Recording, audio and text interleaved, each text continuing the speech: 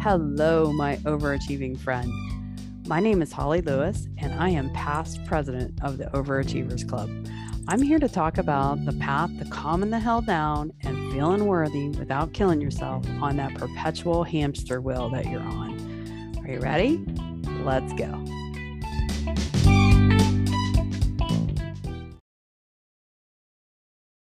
Hello, my friends, and welcome back to episode 3 of Musings of a Former Overachiever.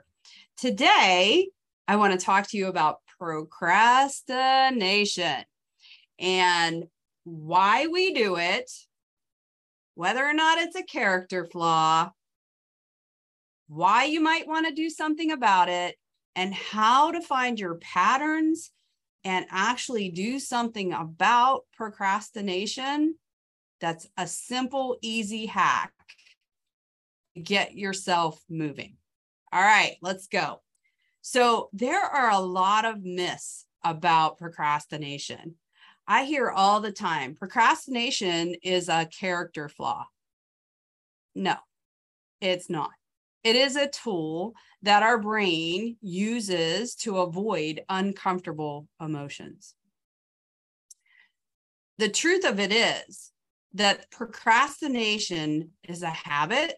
It's a tool that our really smart brains uses to have us do something else because we really want to avoid the emotions that are associated with the thing that we want to do. It's not a form of laziness. It's not a character flaw, and it can be corrected.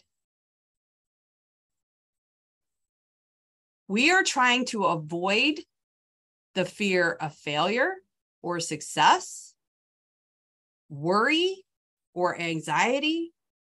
We're trying to avoid overwhelm. We're trying to avoid feeling trapped or caged. And my particular favorite, we're trying to avoid being bored. This is a problem because the more you do it, the more it reinforces the habit. It creates more stress, which accumulates in your body in the form of guilt, panic, anxiety, and overwhelm. And all of that accumulated stress causes more health issues. And believe it or not, current research suggests that reducing procrastination by 1 point reduces your risk of a stress-related illness by 63%. Think about that. 1 point equals 63% reduced risk. That's crazy. So my particular favorite book on this subject is How to Beat Procrastination in the Digital Age by Dr. Linda Saladin. And in her book, she talks about 6 types of procrastinators that I really resonated with. So I'm just going to cover the 6 types. And I want you to think about, what are your common go-to patterns of procrastination? Most people know without even having to take a test. Now you can get her book. I highly recommend that you get her book because she has very specific strategies for each one of these types of procrastinations.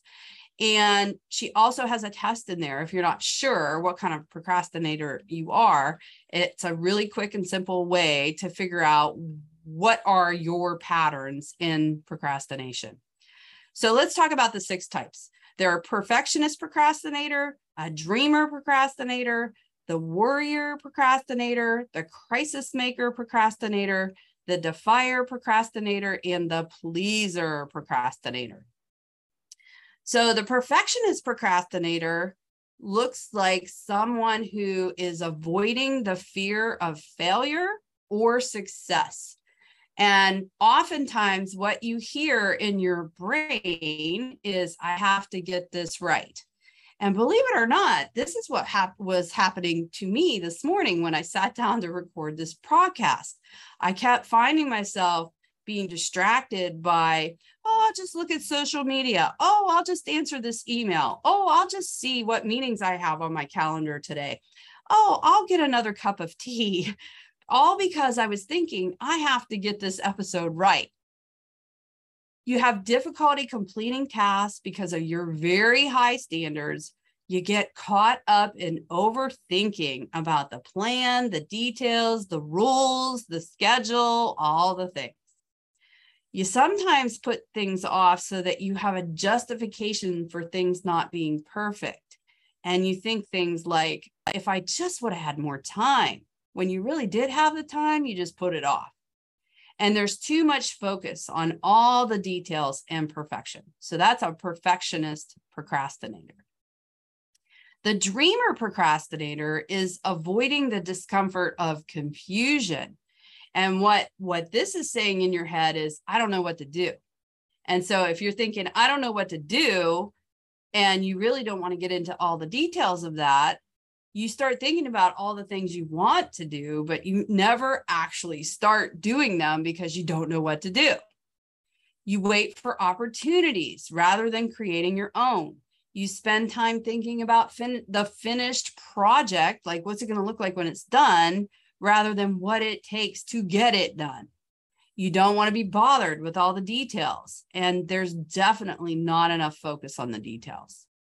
So you can see the perfectionist procrastinator is all about the details. The dreamer doesn't like the details. The worrier procrastinator is someone who is trying to avoid the feelings of worry and anxiety. And it sounds a lot like, what if this goes wrong? What if this goes wrong? What if this goes wrong? What if this goes wrong? And you have issues starting because you're so worried about the what ifs. You worry so much that you actually run out of time to get it done. And don't trust yourself to figure it out. You become very uptight when unexpected events happen, and you're very focused on the future and the what ifs. The crisis maker procrastinator, which this was me, avoid boredom. So we're trying to avoid the feeling of boredom. And you have thoughts like, I work better under pressure anyway. I don't have to do this right now. This is not a priority right now. Believe me, I can tell you all the thoughts because this is my primary pattern.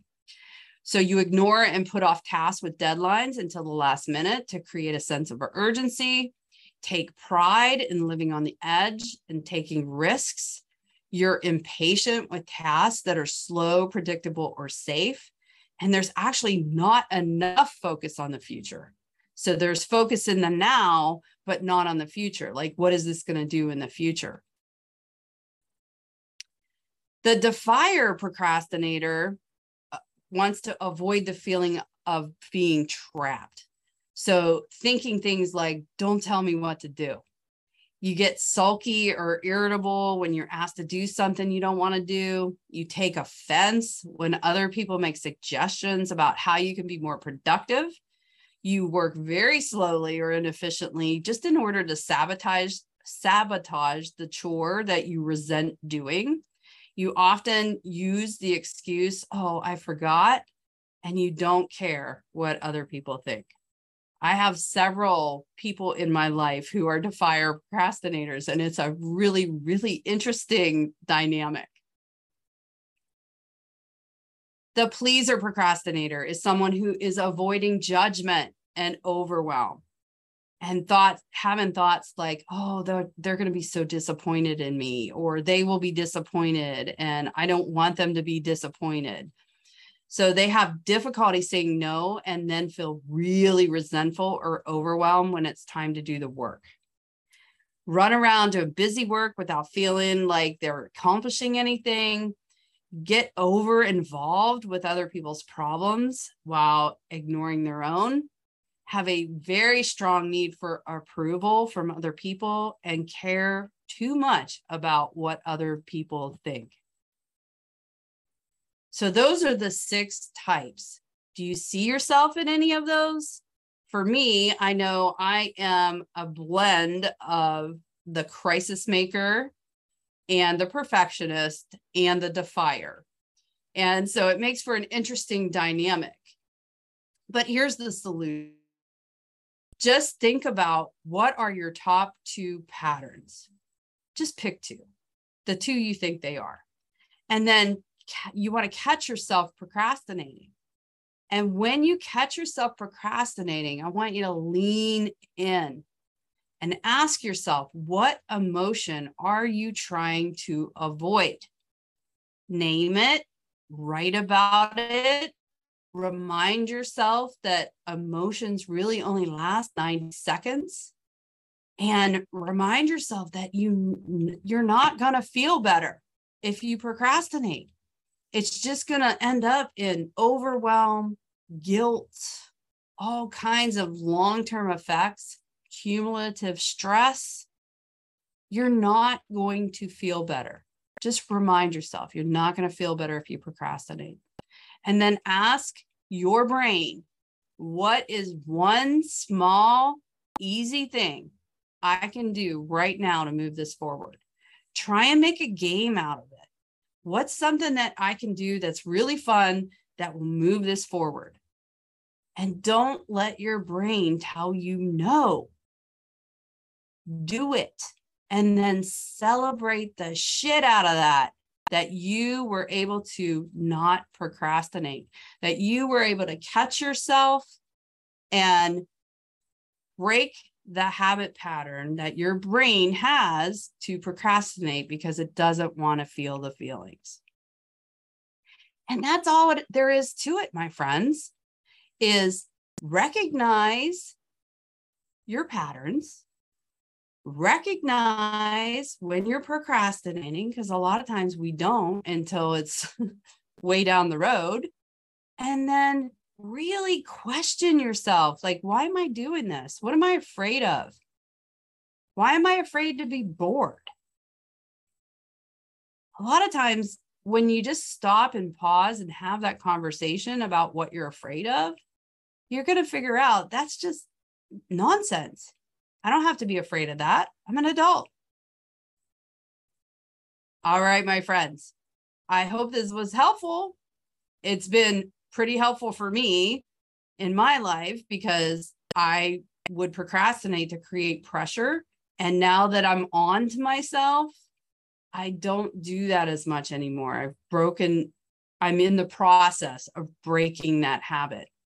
And I feel much better. Less pressured, less stressed. All right, friends, have a beautiful day, and I'll see you next week.